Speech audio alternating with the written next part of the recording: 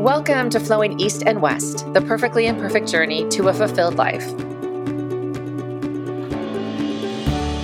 I'm Ann Roby, an HR advisor and consultant focused on building strong employee engagement and meaningful company culture. And I'm Sherry Essig, an executive and life coach, and I work with people who are done settling for less than success and happiness. So, Ann, I am so excited about our guest today, Natalie Grumet, who I only recently met, but have been hearing about for, about 20 years from my best friend from college, Jean. So Natalie was a nanny to Jean's daughter, Stephanie, for a couple of years when she was in college. And I just feel like I have known her for years because Jean would talk about this amazing woman who was in college and was her daughter Stephanie's nanny. And I knew they'd all become like family. And I knew a few other things about Natalie. I knew she was a cancer survivor. And I still vividly remember Jean telling me that Natalie had been shot during the Las Vegas mass shooting in 2017 and was in the hospital in Vegas until she was stable enough to be airlifted home to Southern California. And even though I didn't know Natalie, I knew how important she was in Jean and Stephanie's life. And I know how I felt sucker punched with somebody I didn't even know. So as I was preparing for our conversation today, I reached out to Jean and to Stephanie to ask them for a few words they would use to describe Natalie.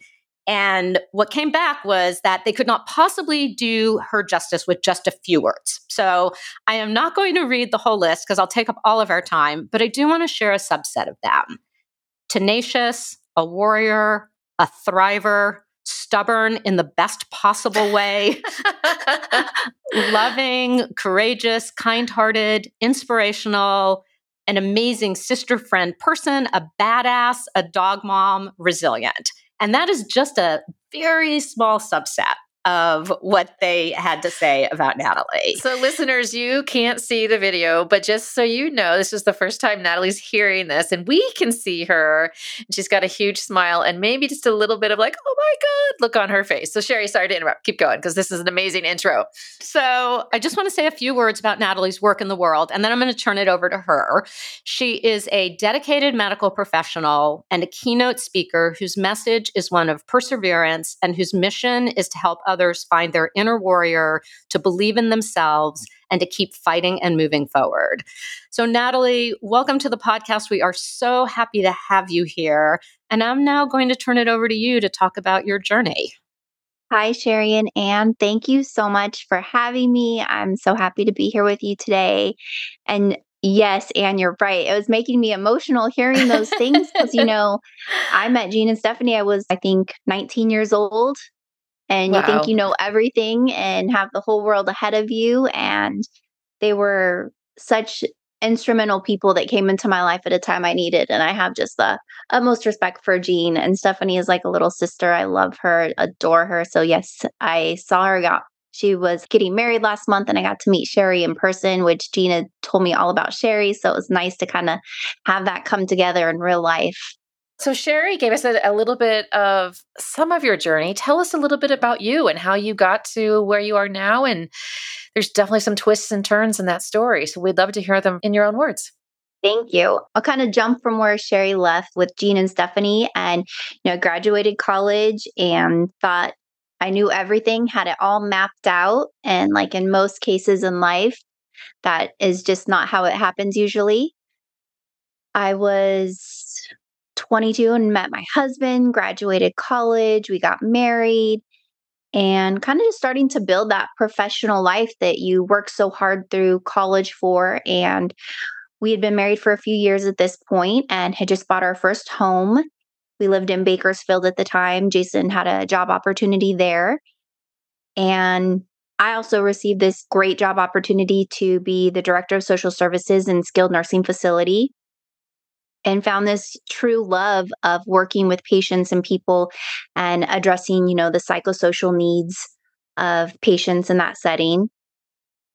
And we were thinking about starting a family and all those great things that come into life.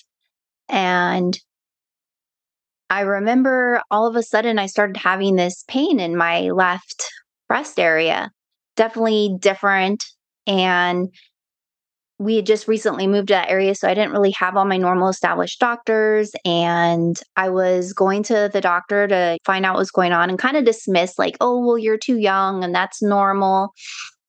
I was really, I think, thrusted into this time that I had to be an advocate for myself because I realized something wasn't right. I didn't really know what was wrong, but I knew something wasn't. I want to make sure I understand. Are you saying that doctors dismissed you? So you went to see a doctor and they're like, you're too young, don't worry about it? Exactly. So I, Wow. went there and said, I'm having this really abnormal pain in my left breast. And they're like, oh, well, you don't really have a substantial family history and you're too young and cancer doesn't hurt. And kind of to appease me, they sent me, because I think they realized I wasn't going to just be okay with those answers. And they sent me for an ultrasound. They said, stop touching the area because you're probably irritating it. I had an ultrasound, it came back normal. I think they felt kind of like, oh, see, nothing's wrong. And I skipped my breast exams for a couple months because I thought, well, maybe I am inflaming the area by touching it. So I followed their advice and the pain didn't go away. And then all of a sudden I found a mass and I went back and they're like, oh, it's probably like a clogged duct. It's nothing, breast can be lumpy. And I still knew something was wrong. And so I went and got a second ultrasound, came back normal. And they were like, see, everything's fine. And I'm thinking, everything is not fine. I know something is off. And it was uncomfortable. I think that we a lot of times want to go on our merry way and believe everything's fine, even when there's an instinctual part. And I've heard you guys talk about it as kind of a whisper on some of your other shows. And it's true. There's this instinctual part of us that I think we have to listen to. And that was the case for me. And I think I was relatively still young. I was only 26. And I had to say, no, something's not right. I don't know what's wrong, but something's not okay. You're 26 years old and you've got a bunch of medical professionals telling you nothing's wrong. You know something's wrong, but I'm really curious, where did you get the oomph or the courage or the moxie or whatever you want to call it to stand up to these doctors who are patronizing you? I think I have a lot of incredibly strong women in my family, and we've always made it very comfortable to talk about our bodies and ourselves and what's going on with us, and whether that's an emotional or physical thing going on. And I think that that helped me be comfortable with my body and talking about it because that can be really hard, especially I think in women's health. You're talking to a doctor or medical professional, but they're private things to us, and it can be uncomfortable to have those conversations. And my family always made it very comfortable. So I think that definitely helped. And yeah, I think I have very strong women in my family. And that definitely gives me courage and bravery that I will call on. And that was definitely one of those instances. And just learning to trust that voice in you. And my voice was saying, like, something is wrong. So I pushed for an MRI, and that's when doctors stopped telling me that I was okay. They pretty much right away saw on the MRI that I had a 2.1 centimeter mass that was cancer. They could tell by the way that it looked, and they wanted to confirm by biopsy exactly what type of cancer and what other details would help them determine what I would need. And I turned 27. I had my biopsy and found out the news that I had an aggressive form of breast cancer. I'm so sorry that you had that experience. What happened next in your journey? So that was the end of August. Like I said, I just turned 27. And so September kind of became this interesting month of just test. And, I had the MRI, I had a CT scan. Something showed up in my lungs. So I needed a PET scan. They wanted to do a bone scan. Because I was so young, I think that it raised a lot of different kinds of red flags for workup and finding out as much as they could about this cancer growing in my breast, and if it had metastasized and if it was in my lymph nodes, and what kind of treatment would be most effective. And we found out that it was an invasive form of triple negative cancer, which is less common. It is more aggressive, it's harder to treat, and it's highly likely to come back. So the recurrence rates are really high. And the younger you are diagnosed, the worse prognosis you have. So, all of a sudden, I'm sitting in front of this oncologist, and the news is just getting worse and worse. And he's basically saying, like, let's see if we can get you through this first year. So October comes around, and I look back and I think, how did I even get through that month? Because it was Breast Cancer Awareness Month, and everything is pink and ribbons, and I'm like now living this life as a 27-year-old young woman, thinking, that's something you never think you're going to get the call that you have cancer, especially I think when you're young. And so October just became this month where I got my port placed in my chest for chemotherapy. And I had a sentinel node biopsy where they tested my lymph nodes. And thank goodness they came back negative. I wanted to preserve my fertility. So we had my eggs removed and created embryos and froze those. And then that following week, I started chemotherapy. And by the end of the month, I was bald. So October 2007 was this huge month for me. I went through a lot of tests, procedures, started chemo, and I'll tell you, October 2007 was a hard month to be bald. You know why? Why?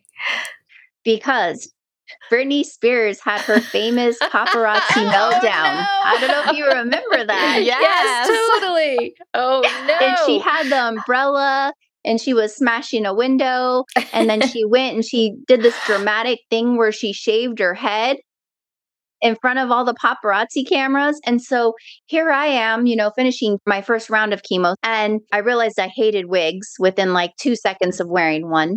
So I think I'm going to be brave and go to Trader Joe's. And there's Britney Spears all over all the tabloids. So many people came up to me in Trader Joe's and were like, oh my gosh, did you shave your head to dress up as Britney Spears? And I'm thinking, no, I have chemo going on. I have cancer. I just went through chemotherapy. I'm bald because of that, not because of Britney Spears. That is pretty funny, right? Right. It makes me laugh now, and you have to find the humor when you're going through hard things. Laughter is medicine, and I truly believe that. And, sometimes you just need that levity. You need to be able to laugh. And so, obviously, I'm just reeling, trying to find meaning in what's going on with me. And at first, I'm just thinking, am I even going to reach my 30th birthday? Am I going to be able to live this life out with my husband? Are my parents going to have to bury their only child? It was very devastating, a very dark time. And I honestly thought I was suffocating in this life. And I started meeting other breast cancer survivors, and they were like oxygen to me. They literally breathed life back into me. And I just realized the power of meeting people who are going through something similar. And they just became this beacon of light to me. And, I'm forever grateful for that community. I don't think I would be where I am if it wasn't for that. And I remember thinking, like, I want to get well so I can do this for other people, because I realized how powerful it was to be vulnerable and share your story. And that's why really I talk about what I go through, is because of that life lesson and meeting and connecting to those other breast cancer survivors and the power of their stories and the hope that it gave me.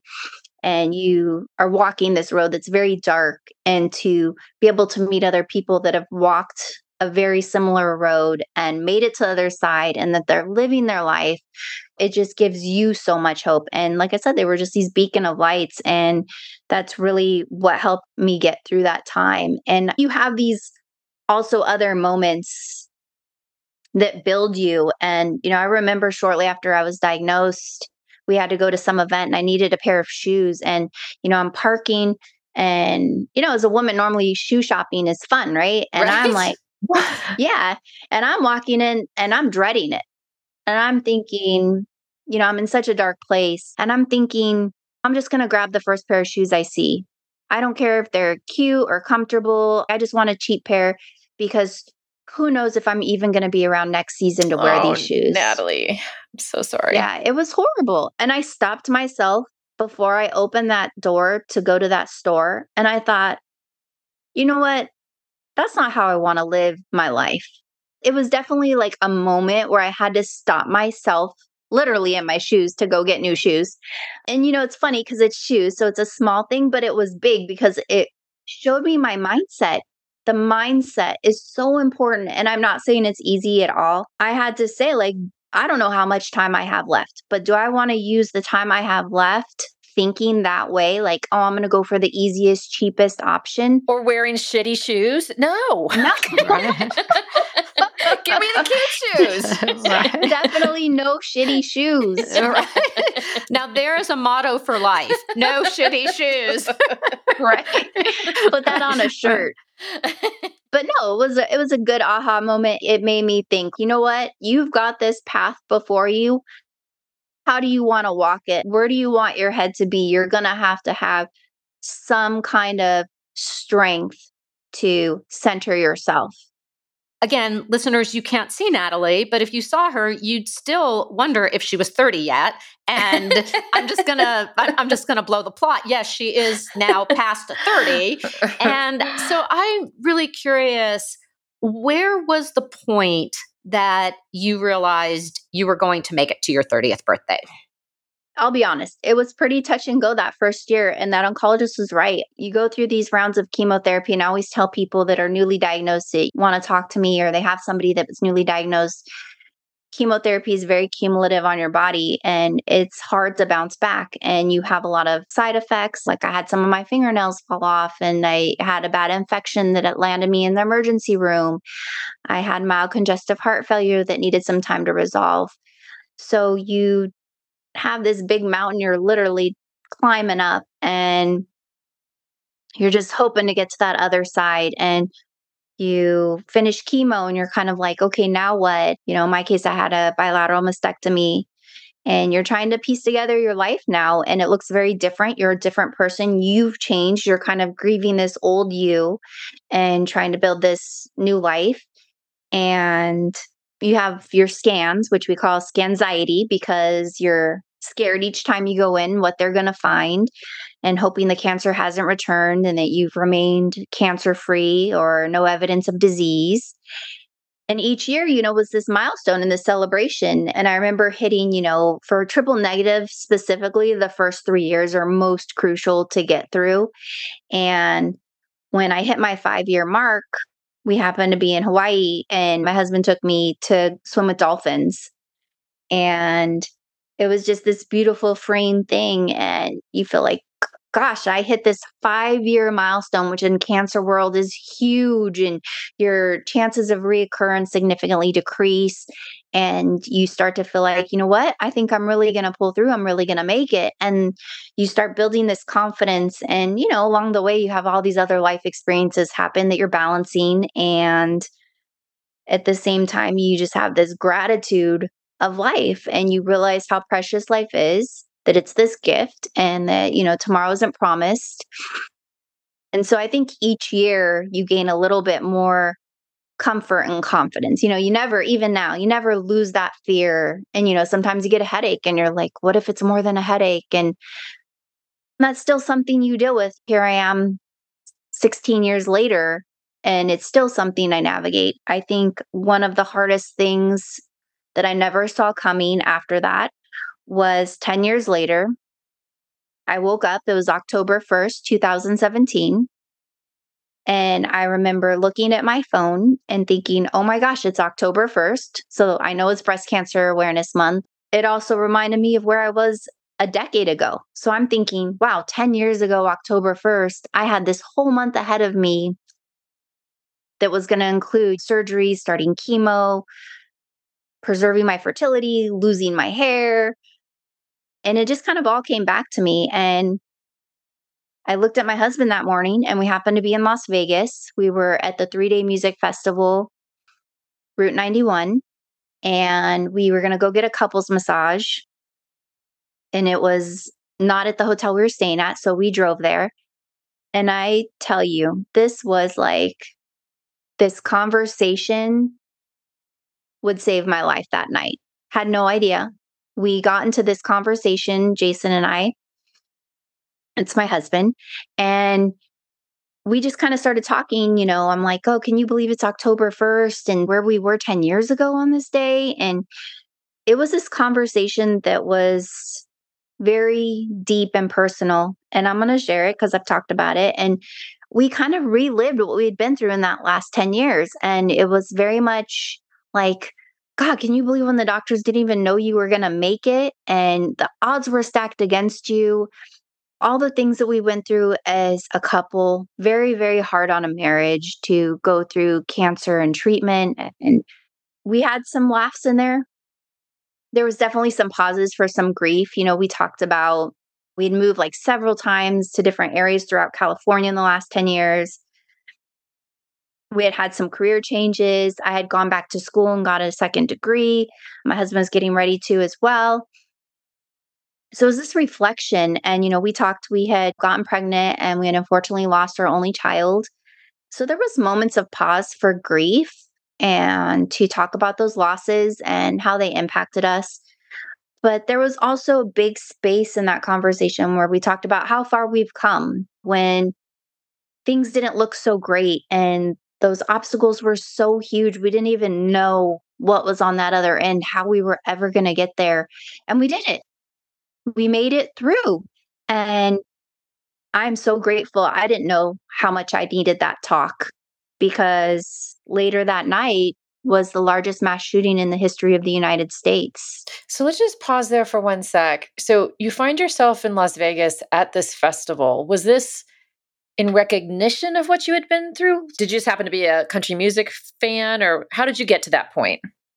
Yeah, so I love country music, always been a fan. And my best friend had made plans to go there. And my brother in law had also been wanting to go there. And I think that it was just a great coincidence that we happened to be there around that time. And so when Jason and I both realized the timing of it, it's a celebration for us. And we went into it in that day celebrating what we had been through. And 10 years of remission is a huge deal. You're taking this time to reflect. You're in the car. You have no idea what's about to happen, but you're having this celebratory, but also room for grief. This is the perfectly imperfect journey. Nobody gets a super free, easy pass, right? You've had a higher burden than some, but you're sort of taking this time with Jason to really reflect on everything that's happened over the 10 years. So then you go to the concert, that night or sometime in the afternoon or something. And are you with your girlfriends or with Jason, or what happens next? So that day, Jason and I just had such an amazing couple day. We had lunch with some friends that live there. We had a really nice dinner, just the two of us. And this was the third and last day of the music festival. And Jason was a little bit tapped out. So he was like, "Do you care if I stay in the room?" And I was like, "No." So after dinner, he walked me down. We're staying at the Delano, which is next door to the Mandalay Bay, which is where the shooter shot from. And we have this picture actually after dinner. Jason walks me down because we ate dinner at Mandalay Bay, walks me down to the bottom and take this picture of us having no idea that 32 floors directly above us is this person that's going to go on the shooting spree. And he, gets me across the street. I meet my girlfriends at the front. And we walk in and think we're going to have this amazing night listening to Jason Aldean, one of my favorite singers. And, a lot of people say this, it was the best night until it wasn't. I remember we were standing there and I looked over at my girlfriend. She kind of mouthed fireworks to me and I kind of nodded and looked up thinking, it doesn't really sound like fireworks though. And I looked up and I didn't see any fireworks. And Jason Aldean still singing on stage. The next thing I know, it felt like the worst pain I've ever experienced, searing hot pain in my face. It took me a second to realize what had happened. I didn't really hear any sound for a few seconds. The impact on my face was so severe that it stunned me. And the next sound I really registered was the sound of automatic gunfire. And that's when I realized that we were under fire and that I had been shot in the face. You said that's when I realized. So what's happening for you when this is all happening? I thought maybe I'd been hit because it was so strong and sudden and my face was on fire, it felt like. And I was so dazed that I'm looking around thinking what just hit me? And then I think hearing the sound, You make the connections. And at this point, Jason Aldean's still singing on stage for a few seconds. So I'm thinking, wow, he doesn't even realize what's happening. And pure panic is just starting to explode around me as everybody's kind of registering to what's happening. There was 22,000 people in attendance that night. So it's this huge amount of people. And Jason Aldean stops singing, goes off the stage, the lights come on, the rounds are going, the screaming. I don't think I'll ever unhear those screams. They're so unlike anything else, the cries of people in that situation. And I remember thinking that there's no way I survived cancer and all of the things that have happened to me and remained in remission to die here tonight if I have anything to do with it. And immediately that conversation that I had had with Jason earlier that day in the car, it was like this lightning bolt to my heart, like resuscitation in this moment of pure panic. I have so much to live for. There's so much here for me. And I'm not going to go through all of this that I've been through to let some madman end it right here.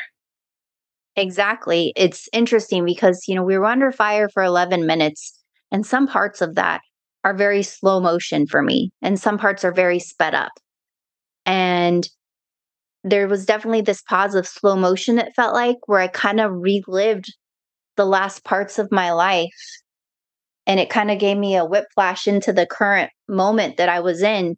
And I thought about all the times that the odds were stacked against me, that somebody said I might not make it, that it didn't look good, that I had this life-threatening disease happening to me and it felt very helpless and out of control. And I thought, but I did make it. And I did persevere. I am a fighter. I have what it takes. And I don't know what's going to happen in the next minute or 5 minutes or 5 hours, but I got to do everything I can right now to get out of here and save myself. So what happened next? It was pretty horrible because you hear the people crying for help and, there'd be gunfire and then there'd be a pause and people would get up and start to run. And you're so disoriented. There's part of you that wants to stay down on the ground. You don't know what's safe. Now we know all the facts of where he was and what happened. But in those moments, you don't know if people are inside the venue shooting, if there's multiple shooters. Your mind's just going crazy. I'm thinking, our bomb's going to start exploding. Anything is possible at this point. You see these movies and all of a sudden it's very real life. And there's nobody coming in to save you in that moment. So I stayed on the ground for the majority of the shooting, probably I don't know, I want to say 8 minutes. And you were shot right in the very beginning of the shooting, right? Correct. The only reason I know is because Jason Aldean was still on stage singing, because I was trying to register what happened to me and I'm seeing him sing on stage for several seconds. And, I remember laying on the ground and there had been a girl that had been standing behind me, a stranger who I've become friends with now. That's a wonderful person. And she literally took a shirt off her back to give to me to hold to my face. And, at this point, I'd been in the medical field still. I went back to school and got a degree in diagnostic ultrasound. So I'd been in ultrasound and working with patients and doing procedures. So I think part of me was thinking about that, like, can I move? Can I get up and run? Are my extremities working? It was really hard to communicate. I remember trying to use my phone. It was really difficult. Like there was just blood everywhere. And my hand felt like it was on fire. And I learned later I'd had a bunch of shrapnel hit my hand. So I was laying on the ground. And at one point, we decided to get up and run. And I don't think there's any life experiences that can prepare you for seeing that kind of carnage around you. You hear the sounds and people are crying for help. And then I got up and that's when I really saw for the first time, when I was down on the ground, I think there was a part of me that was like doing this pep talk for myself, like, we're going to get through this. whatever we need to do, we're going to get through this. We're going to be okay. And I had to keep telling myself that to keep it together. And I remember thinking, don't fall apart until you get to Jason. Once you get to Jason, you can lose it. You can totally come unglued. But until then, you better keep it together because you have to get yourself out of here, Natalie. Like, this is what I'm telling myself. And I'm saying, like, all of these people are crying, but we're going to be okay. And I get up and I realize not everybody's going to be okay because you see people that aren't going to go home that night and that their parents or their spouse or their children are going to be receiving a call that nobody wants to get. And that those people are somebody. It was so hard to keep running past them. There's this part of me that's like, you can't help them now. It's very obvious that they were gone. But to keep running past felt so inhumane too. And those images and seeing that, it just changes something in you. And I remember that was such a slow motion part of me. I'm running on adrenaline. I've been shot in the face. I know that I need to get emergency care right away. I need to see about getting myself to a doctor, an emergency room. I know that. And we get to this barrier fence and people are just pushing things over, doing whatever they need to get out. It's such a chaotic scene. And at the same time, the amount of strangers helping strangers, I will never forget. I mean, the amount of people that risked their lives for other people that night is where the true heroes are. And this huge cowboy comes up from behind me and I'm short. I'm 5'2" and I'm injured. And he literally is lifting me up over this fence. And I stumble over it and this next round of fire starts next to a gunshot. And we all start to just try to take cover where we can. And I realize I don't have my phone anymore. And this person across from me I've never met before, it's on her phone. And I ask her, I can barely talk, if I can borrow it. Because I want to text Jason, my husband, and tell him that I love him. Then I look over and I see the security guard person. He's wearing a staff shirt, has been shot, and he's slumped over. And I know that he's no longer with us. And I think, he's just showed up to do his job tonight. And so the next thing I know, the fence is broken open. People start to run out. There's a pause in the gunfire. So we get up to run, and now we're outside of the venue. And people are just running and screaming everywhere, covered in blood. And we're run to the Tropicana, the employee entrance. And we get back there, and there's people triaging and helping people. And at this point, obviously don't know what I look like or how bad my injuries are. But I'll never forget as I got to the Tropicana that people had been lining up that had ran there from the concert. And they saw me and the look that they gave me based on how I looked, it made me scared because I was registering what they were seeing by how bad I looked. Plus, you were seeing all of their trauma and their pain. So it's all of this all at the same time. Yes, you're definitely seeing these people who the fear, we don't know if we're safe. We don't know what's going to happen next. When you think about it, we're very blessed. Every day we leave our home, we get in our car or walk or go where we need to go to the store, wherever errands we're at, and we're safe. We never really think about our safety and how one person can take that away in a second. And I was very lucky. There was a doctor, a nurse, an EMT that had been at the concert. They were now, at the Tropicana. There was a probation officer, and they were helping to triage people. And they got me to a back room, and I credit them for saving my life. They've become very good friends today, and they made sure I got in an ambulance and got to the hospital and kept me alive until that point. And I'm very grateful because by the time I got to the hospital, I had lost a third of my blood supply and my airway was starting to close. I literally would have bled to death or all of the area in my neck and mouth area would have closed and I would have had a hard time breathing if I hadn't gotten to the hospital when I did. And they immediately took me back. They immediately intubated me. I needed an emergency blood transfusion. And has Jason, your husband, found you yet by this point? So when we were at the Tropicana, I actually asked somebody if I could borrow their phone. And I was trying to tell them I wanted to call my husband. And I'm going to age myself here and say I'm so old that I remember his number by heart. That's how Small you know you've been favors married. to being Right. Right. That's how you know you've been, before you relied on smartphones, you had to remember people's number. That's right. So, I mean, there was a hidden blessing. I knew his number by heart. So I was able to ask somebody to call, and they were able to tell him where the ambulance was going to take me. Could you even really speak at this point?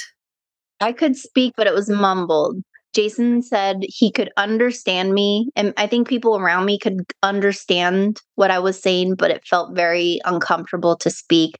We found out later that the bullet had basically shattered my whole left jawbone. So I no longer had a jawbone connecting. And it had also, there's two nerves that run through the side of our face. One controls movement and one controls sensation. So they had both been destroyed on impact. So I was having a lot of paralysis on the left side of my face trying to talk. And at the same time, like I didn't have a jawbone, and then my chin had been fractured in half. So I could talk, but it wasn't 100% clear, but enough that people could, understand what I was saying. So Jason knew what hospital we were going to, and he found me in a hall. So he tells me this story later that he got there and the hospital was on lockdown. You couldn't even pull in at that point. And he was able to talk to the police officer working and tell him, like, my wife's there. She was shot in the face. Here's my identification. Please let me find her. And, by miracle, they let him in. And so they were trying to find me. And a lot of people didn't have their ID on them that night. We had bracelets and you could electronically upload your debit card or credit card. So a lot of people didn't have IDs. And so everybody was given the last name Trauma. So they were looking for me under Natalie Trauma. They couldn't find me. They're like, "Are you sure she was taken here?" And he's like, "Yes." And they had almost kind of given up trying to find me. And he said that they passed this hallway, and as they were turning, he saw somebody in a bed and half their clothes were cut off. They were covered in blood. They were intubated. And he said it looked like a grenade had exploded from the inside out of their lower face. And as he was passing that person, he saw the braid in my hair that caught his attention in all of the chaos of what was going on that night in the hospital. And so he was able to stay with me. I was at Sunrise Hospital. They received the majority of the gunshot wounds that night. So they were willing to take whatever help they could get. So he was helping, move me on and off the CT machine, get my clothes off so they could check for other injuries. But that's how he ended up finding me. So something I didn't mention in the introduction is the documentary 11 Minutes, of which you were one of the people highlighted in the documentary. And as I'm listening to you tell this story, I'm thinking about one of the things you said in the documentary was, and I'm just going to quote it, "That night, one person showed evil, and since then, hundreds of thousands have shown kindness." And to me, that's where I want the focus to be and where I want to be, trusting other people to be good people. And it just is so striking to me that after that level of trauma that most of us cannot even begin to imagine, that you are still able to trust and believe that most people are good people.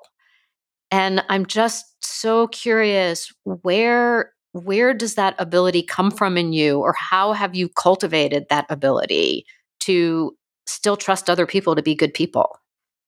It's not always easy, especially after the shooting. It was really hard for me to go into public. My post-traumatic stress disorder and anxiety are something I still work with. But it is really humanity that I believe will save this world, the good of humanity and the kindness, because I think that the majority of people in this world are kind, good people that want to do the right thing. And that night, so many people stepped up for other people. And I saw it, I experienced it. I made a decision. Where did I want to put my energy into? Did I want to concentrate on this one person that did this horrible, evil thing? Would that help me? That's not going to heal me. You know what's going to heal me is concentrating on all the goodness of the people of that night and how lucky I was, all these angels put in my path that saved my life, that saved other people's lives, that thought about others before themselves. That's where my faith in humanity is renewed. And that's where my faith in general is renewed, is humanity, because I think that given the opportunity, most people are going to do the right thing. And nobody's perfect in this world. I'm not perfect. I've made mistakes. We all have. But we get to show up each day and make something good happen. And, it's like if you can't find a good, kind person, then be that person. And that's something I truly believe in my heart.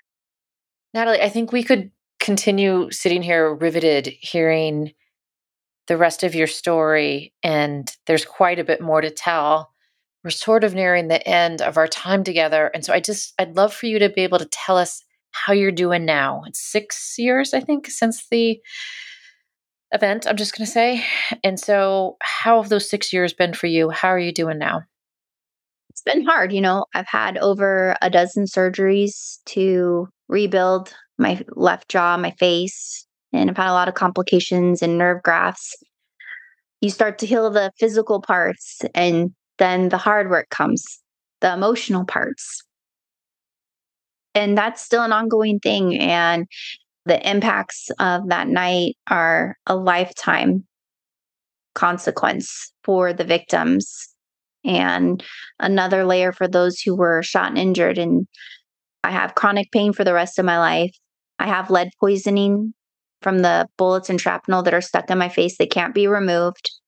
So there's all these kind of pieces. I'm better. I'm well. I'm healing. I'm more myself today in a lot of ways, but I'll never be that same person. You have to grieve that life.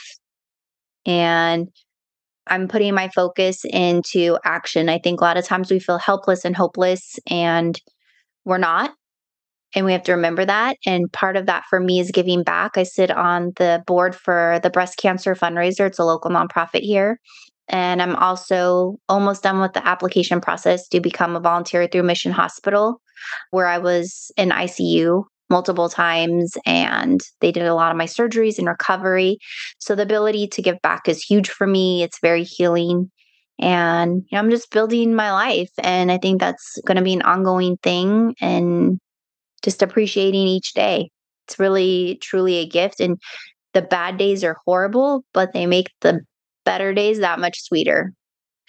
Natalie, normally we ask you to think about some advice that you would give your younger self, but I'm going to break our rules here a little bit. And I'd love for you to future cast. And I would love for you to think about your future self and what your future self 10 years from now might tell you today. I hope that she's going to say, look how far you've come, even on the days that you didn't think that you could get out of bed and face the world. Here you are doing all the things that make you happy, being a wife, a daughter, an auntie, giving back, helping the people that helped you, making sure nobody feels like they're alone on this journey during cancer or life. And I hope she's proud of me. So easy to get this hardened heart when all these horrible things happen to us. And you kind of talked about a scorecard earlier. And it's so true. We think we check off this scorecard during life and we're like, okay, we're good. This horrible thing happened. I had cancer when I was 27. Like, I've done my hard time. And then, life is like, nope, 10 years later, you're going to get shot and almost die again. There's no scorecard. You just got to be prepared for each day and put your best self forward. And that's what I try to do. And so I hope in 10 years, my future self sees that. And, I don't want to be hardened by this life. I want to remain the good, kind hearted person I strive to be. Well, in my world, that future self of you does exist and is already looking back and is immensely proud of you for all the wisdom you are out in the world spreading. And, when you and I talked, you made the distinction between being positive and not sliding into toxic positivity. And I think that's just another way you're doing such important work, is that you can be positive and still be grounded in the reality of what has happened and still make the choice to see the good in the world and to see the kindness in the world. And that's just such a gift. Thank you. Absolutely. So, Natalie, thank you so, so much for being with us today. As Anne said, we could keep this conversation going for an hour, so we might have to just have another one. But Part 2 coming soon. Part 2, okay, exactly. But for now, we will have links in the show notes to Natalie's website, her Instagram. We'll have a link in there to the documentary, 11 Minutes. It is brutal to watch, but so, so worth watching. And some other ways that you can follow her. So I think that's going to wrap up our episode for today. We really hope you enjoyed it and would love it if you would share our podcast with a friend, give us a rating on iTunes, or post it to your own social media. You can find information and previous episodes at flowingeastandwest.com. And we're also starting to cook up some new offerings. We'll have more info on that soon. But if you want to be the first to know, head over to flowingeastandwest.com to join our mailing list. We promise to never spam you, but we do hope to bring you some exciting programming in alignment with the podcast. And until then, please join us next time for Flowing East and West, the perfectly imperfect journey to a fulfilled life.